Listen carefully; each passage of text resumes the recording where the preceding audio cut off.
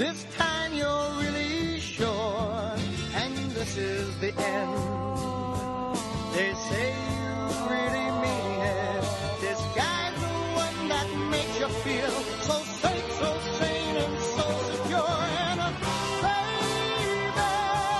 if he loves you more than me, maybe it's the best thing. Maybe it's the best thing for you. But it's the worst that could happen to me. I'll never get married. Never get married. You know that's not my scene. But a girl like you needs to be married. I've known all along you couldn't live forever in between. And baby, if you love me more than me, maybe it's the best thing. Maybe it's the best thing for you.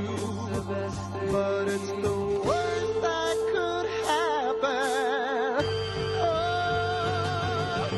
to me. And girl, I don't really blame you for having a dream of your own. Hey girl, I don't really blame you. A woman like you needs a house and a home, baby.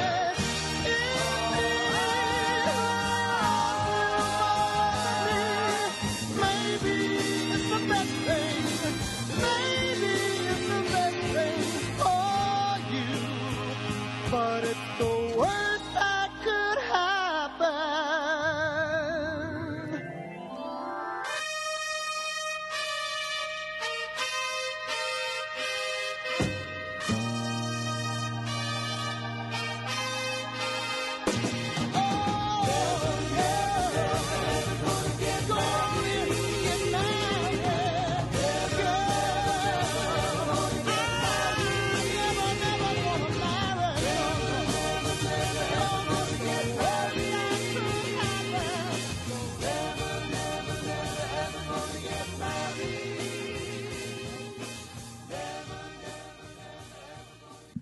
Podcast 122, taking off from the song you have just heard, written by Jimmy Webb and recorded by the Brooklyn Bridge, is entitled The Worst That Could Happen.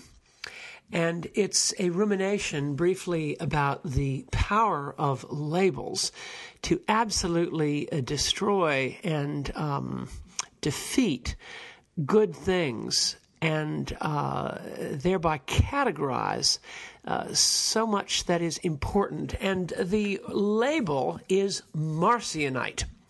And this is explosive if you're coming from the right of Christianity. It's perhaps completely meaningless if you're anywhere else, but it's an explosive label, and it relates very much to that which is most importantly requisite and called for in the current milieu from religion, which is a religion of one-way love. So call this a kind of 2nd century AD peroration on one-way love. I've already recorded this podcast once before, and it didn't come off because there was too much in it. So I've re-recorded it, and I hope this will be shorter and more simplex, that is, simple without being simplistic. The worst thing that could happen years ago in the Episcopal Church was for anyone to be labeled a Zwinglian. The fact that I was often labeled that makes it more, as the German language says, actuell, pertinent for me. But in long ago days when there was still tremendous energy given to churchmanship matters and minor points of sort of temperamental gravitation in religion, in the Episcopal setting at least, and in all settings, but that was mine. Now these things don't matter because the whole thing is so up for grabs, and there's such a major need to kind of come back during a time of perpetual retrenchment. There's such a really core need for renewal.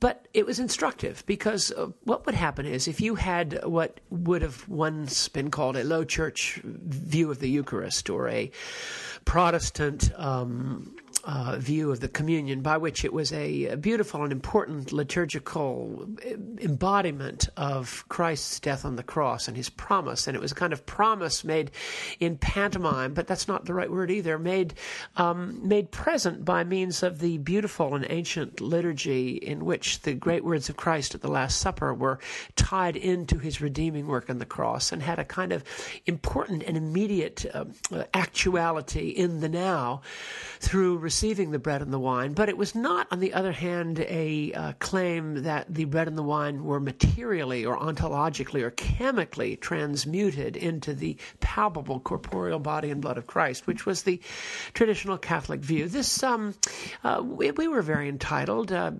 Most Episcopalians actually had this view. Then it changed a bit, and the prayer book changed.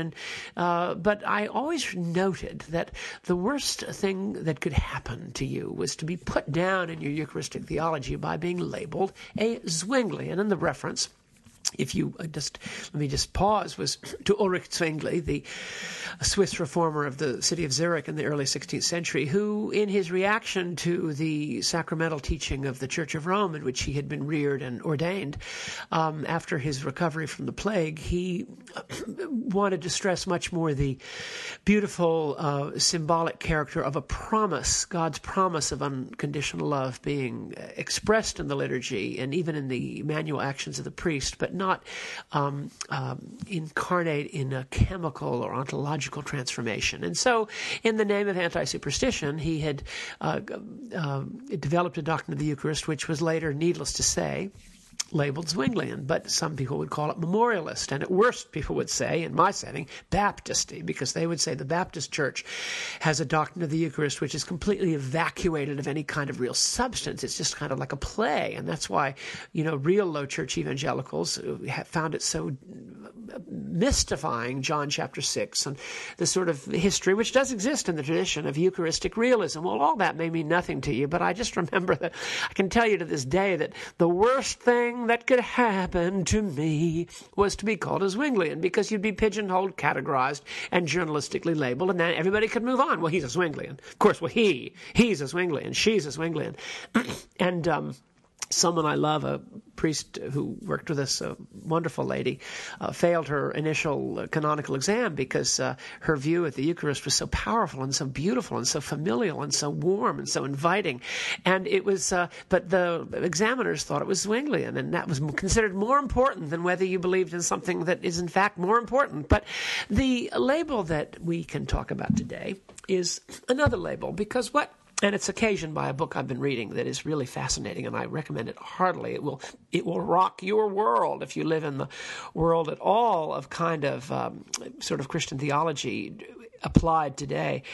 There was a thinker and theologian named Marcion, who was active sort of beginning around the 140s through about the 160s or 170s. Not that much is known specifically about how his life ended, but Marcion was a Gentile Christian priest who grew up in what is now the Black Sea area of Turkey in a town called Sinope, which actually exists, and someone I know was actually a missionary there for a long time, a Christian missionary. But Sinope produced strong Christian church on the Black Sea border of Turkey, and he came to believe that the core of Christianity was one-way love, and that there were problems with the aspects of what had been inherited from the Old Testament. And he now he's considered arch heretic, and he did take it upon himself to kind of take the Gospels, which had not yet been turned into the New Testament. This was before the canonical conference council, which codified the documents which we now recognize as being part of the New Testament. And he took the Gospels and he cut out sections of them which he regarded as too much law. He was sort of the first real grace law person. In his opinion, he was taking the ministry of Christ of one-way love to sufferers and sinners. The affirmations about that embodied ministry in the writings of St. Paul, and then carrying them simply to a consistency and a simplicity and a unity, which meant he did the remarkable thing of going back into the documents before there was a New Testament and cutting out the parts that he thought showed the effect of law, and specifically the Old Testament. He was anti-Judaistic only in a religious sense, not in a racial sense, and that can be proven chapter and verse. And he was seen, therefore, as an arch-heresiarch, an arch-heretic, because he, dared to make these changes. And they were, in a sense, dishonest, no more dishonest than what Thomas Jefferson did at Monticello years later, and what Tolstoy in his own way did in sections of his later novels. And he was so possessed of one-way love and the power of one-way love and the overwhelming, he said it very beautifully. He said, "Oh, beautiful, oh, majesty." It's like the hymn to Akhenaten, the 14th century pharaoh who wrote a hymn to the sun god. It's full of majestic language. And Marcion was so possessed of the one-way love of God to normal human beings, wayward, normal, lost, sinful, desolate, alone people, troubled individuals, that he was so possessed of his theme that he couldn't even hear, he couldn't even stand to hear the law in church. And so he did this astonishing thing, no different from what Luther proposed, when Luther proposed that sections of the Hebrews and the letter of Jude and parts of 2 Peter should be omitted from the canon. Nothing more cavalier than that. But nevertheless, he took it upon himself. And he did have he was so possessed of the redemption that he really shortchanged the creative God. He didn't have much time for vitality and love and sex and procreation. And he had a kind of Puritan thing, but it was a Puritan thing that was rooted not in the law, but in the grace. And the Puritanism of it is only a very minor byproduct and really is a mistake. Like everybody, he didn't see it all. And Marcion had a very great, powerful thing. And what brought it to my attention is this term. It's the worst thing that could happen. And reading a book by a man who also was the victim and is still the victim of a label. And we're talking about labels here because remember what Huxley wrote. Aldous Huxley said that labels are libels. I'm sure he's not the first person to have said that. He was probably quoting, for all I know, somebody else. But as soon as you label somebody, you're dismissing them. And you do it all the time. I mean, you label somebody as he's an Obama this, or he's a Romney that, or he's a this kind of person or that kind of a person, or he's pro this, or he's anti this, or he's a hater, or he's an advocate of what you fill in the blanks, and you do this, and you immediately can sort of detach yourself from any kind of engagement with the person. People do this all the time. I've been the victim of it, but I've also dished it out. And there was a man who, beginning in 1870. Developed a huge interest in Marcion because he came to believe that Marcion's protest, or rather Marcion's affirmation against which the earliest of the Catholic fathers, the later Catholic fathers of the Church, they protested against Marcion's affirmation. They silenced him and they hated him. They wrote all sorts of books against him. The only reason we know anything about him is all his books were suppressed, but we know about him because people who attacked him had to occasionally quote things that he had said. So we know about him from people who hated him. It's a terrible thing. And Marcion, there was a man who began to study him in 1870 and was very struck by the fact that it could be possible that the sort of key problem of early Christian church history was the rejection of Marcion, not the other way around. And that when Christianity developed this trying to hold the law and the gospel in tension, it ultimately always was trumped. Grace was the gospel by the law, and that would account for the centuries and centuries and centuries of misunderstanding and often hatred on the part of normal, regular people.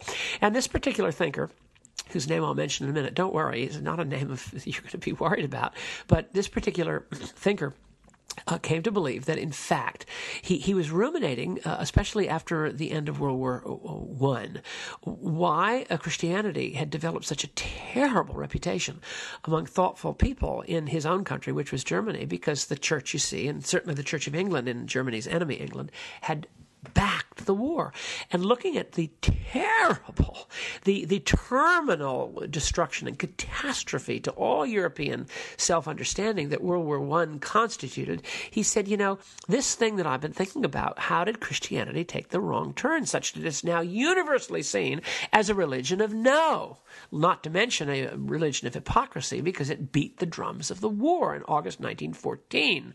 The famous August experience, the August-Erlebnis, that the English had just as much. What are all Galsworthy's people? Why do they hate the church? Well, they hate the church partly because they were brought up in it at prep schools, and they hated having to go to church in Galsworthy's novels every day of their prep school life. But they really hate the church.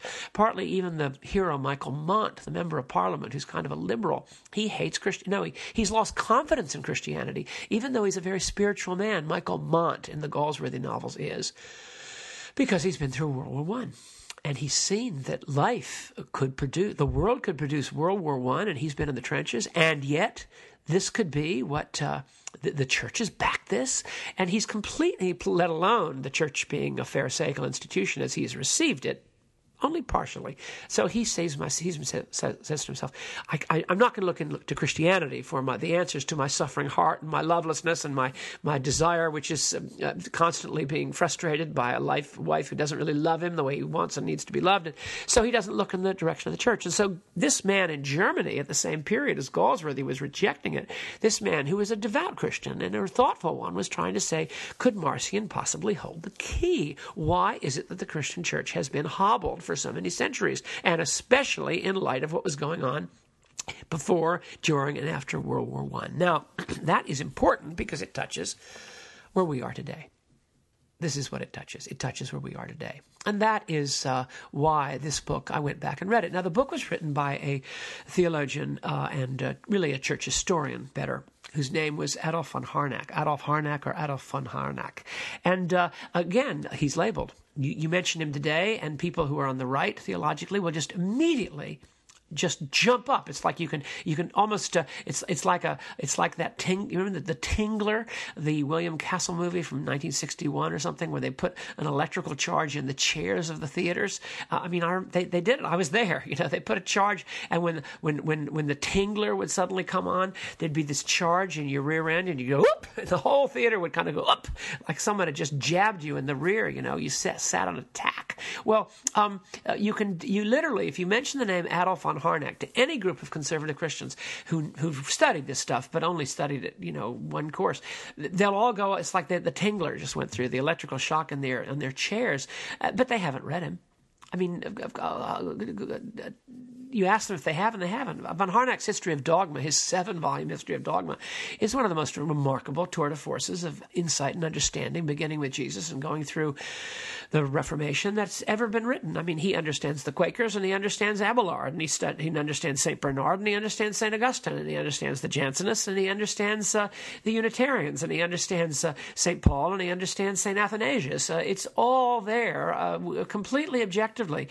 And but because at the end of his life he became convinced that Christianity needs to really rethink, especially this matter, not so much of the virgin birth or the Trinity, which he got a rep for, but his major contribution is actually a discussion of whether the Christian church had somehow lost the plot in the late 2nd century when it anathematized Marcion, who, while being a cavalier sort of chap and had a number of things, as I said, that would need work, had a core insight. Let me say what the core insight, according to von Harnack. But again, today if you say von Harnack, they'll go, and if you say Marcion, it's the worst that could happen to me. And if you hear that, remember what that beautiful song by the Brooklyn Bridge, remember what the singer says?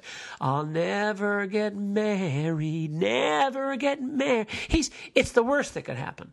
So he's never going to connect. Well, Christianity, the worst that could happen was that they missed the boat on the gospel. And it became a religion of law, or at least of grace and law. And we know human nature, that law will always trump grace because people desperately want control and they want to be controlled, but they always end up hating the person that controls them and doing the opposite. So it's the worst that could happen. And the rest of the world has said, well, I'll never get married. I won't look in your direction. Whether I'm Michael Mont in the early 1920s in Smith Square, London, or whether I'm today. Millions and millions and millions and millions of people who are inclined not to look in the direction of Christianity because of whatever happened in the 2nd century. Now, that may not be true, and as I said, I'm not taking away from the fact that there were some problems with it. But let me read a couple of things from von Harnack and see what you think. He writes on page 141, and by the way, now there is something in this world, Marcion realized, that is not of this world and is superior to it. It is proclaimed and imparted by the gospel as an incomprehensible gift. And this is a direct quote from Marcion. O miracle of miracles, rapture, marvel, and wonder, that one cannot say anything at all about the gospel, nor think of it, nor compare it with anything. It is only received in humble faith by the poor and by those who hunger and thirst after it. Now, that's very powerful. That's right up there with the hymn to the Son by Akhenaton and the Psalm 40 and Isaiah 40, I should say, and Psalm 23 and the Beatitudes. O miracle of miracles, rapture, marvel, and wonder, that one cannot use words about the gospel, nor think of it, nor compare it with anything. It is only received in humble faith by the poor and by those who hunger and thirst. And then von Harnack wrote, in the idea that God is nothing but love, the concept of God is at once brought to the loftiest and most unequivocal formulation. Well, that is what I'm going to close with today in the concluding message that I hope to offer, which is by way of George Harrison's song, which I hope you'll listen to at the end. In the idea that God is nothing but love, writes von Harnack in 1924. This is the 2nd edition, although it was originally published in 1st edition in 1920, and then, but it was the result of 50 years of thought. In the idea that God is nothing but love, the concept of God is at once brought to the loftiest and the most unequivocal formulation. And then he writes this. Listen to this. Those today, writes von Harnack in 1924, let's give him the benefit of the doubt, those who are most profoundly acquainted with the soul of our people assure us that only the proclamation of hopeful, non-judgmental love now has any prospect of being heard. Here, Tolstoy sides with Marcion. Tolstoy could have written what we have by him by way of direct religious utterances of Marcion. Conversely, Marcion would have recognized himself in Tolstoy's wretched and despised ones, and in Tolstoy's exposition of the Sermon on the Mount, and in his zeal against common ecclesiastical Christianity.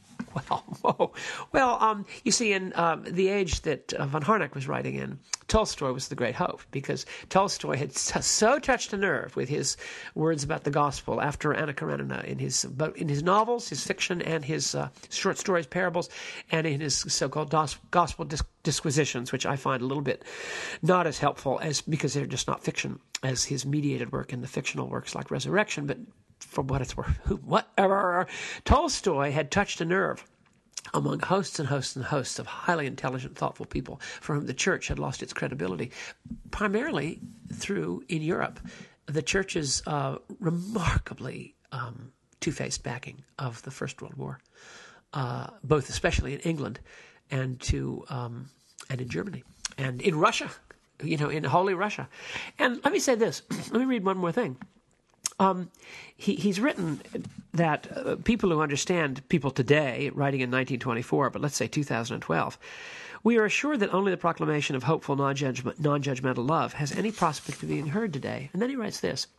This much is also certain, that in church history, the gospel of Marcion has hardly ever again been proclaimed.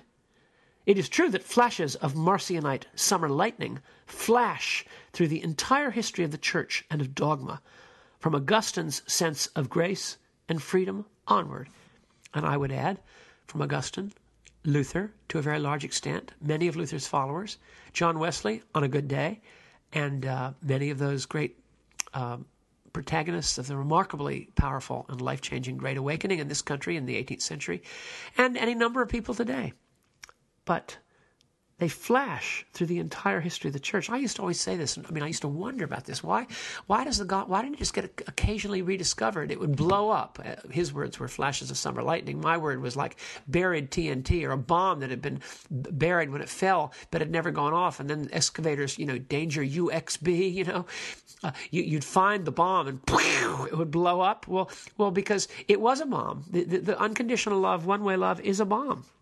And this profound thinker, von Harnack, dwelling on it for 50 years, from 1870 to 1924, comes up with the belief that somewhere we lost the plot, because when it came to World War I, we didn't have it. And the rest of the world looks upon us as either pharisaical or hypocritical. Now, listen, what's wrong with this? What's wrong with thinking about this? Are we accomplishing anything by insisting on some kind of dogmatic both and here? That is to say, there's the gospel and, or it's two sides of the same thing, or yes, God loves you as you are. However, let's not forget that there are certain sections of the canon that say this and that. Well, the vast majority of Jesus' words, there are exceptions, and the large majority of what St. Paul said, although there are exceptions in Paul, are unequivocal about the nature of the love that he has for sinners that forgives 70 times 7. And Marcion just made this a little more radical, admittedly cavalier. You have to watch your humility issue here. And but his instincts were certainly mine. And what do I want to say to people? What do you want to say to people when you go talk to them? Do you want to, talk all about biblical orthodoxy, but you never really talk about the main concern of the New Testament, which is 70 times 7, Peter, I tell you, how much do you love me? Love that conquers betrayal, love that conquers trust breaking, love that conquers any number of malicious outpourings of truly egotistical and selfish, putting yourself forward over somebody else who's meek and lovely.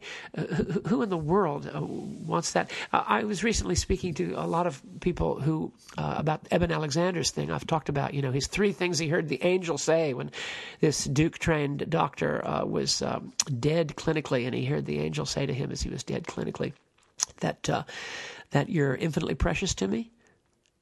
He took this to be the word of God, that you can't do anything wrong, and there's nothing to fear.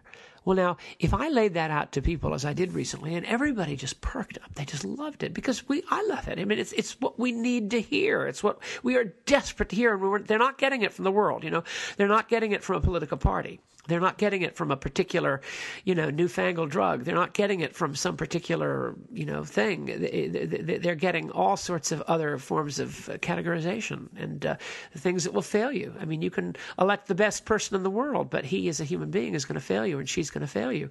Ideology will always fail, but what do we need to hear? You can't do anything wrong. Nothing you can do can disqualify you from my love for you. And there's nothing to fear. Who doesn't want a relationship that has nothing to fear of all of us? Who doesn't say that that's the essence of what it is to love freely when you have nothing to fear? And you know what? That's Marcionism.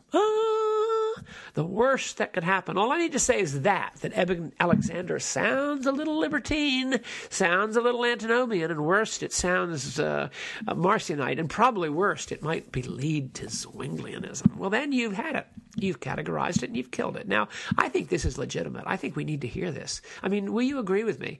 Let's at least hear the message of one-way love. And don't just rule out von Harnack. He knew about these things. 50 years. Let's give him a little bit of credit. He knew every language that's probably ever been written. And let's remember what he said about the formulation. Let me conclude this, and then I'll let George Harrison have the final word. And I'm very struck by this wonderful book, which you can get, by the way. I think it's a 1969 translation. Yes, 1990 by a press that is in, this unfortunately titled The Labyrinth Press in Durham, North Carolina. I think I would like to close with this word. In the idea that God is nothing but love, the concept of God is at once brought to the loftiest and the most unequivocal formulation. And yet, this gospel has hardly ever again been proclaimed since the time of Marcion.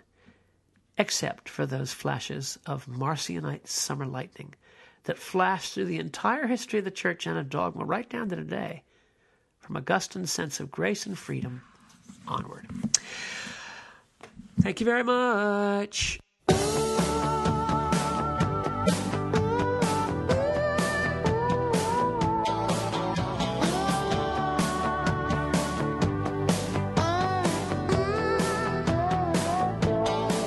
Precious words drift away from the meaning,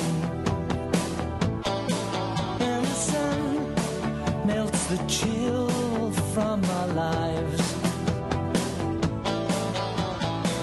helping us all to remember what we came here for. This is love. This is la la la la love.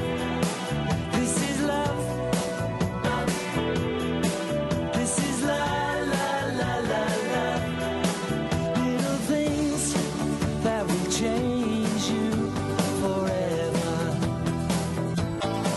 may appear from way out of the blue, making fools of everybody who don't understand. This is love. This is la la la la love. This is love. This is la la la la love.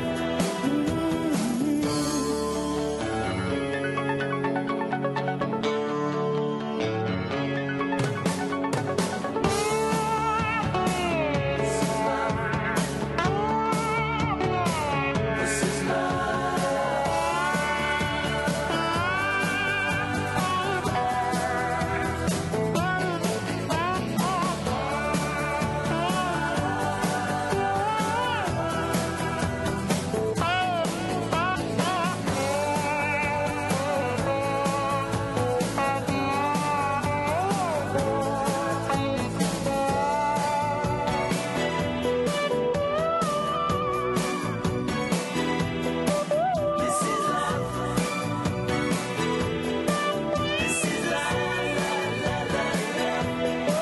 since our problems of being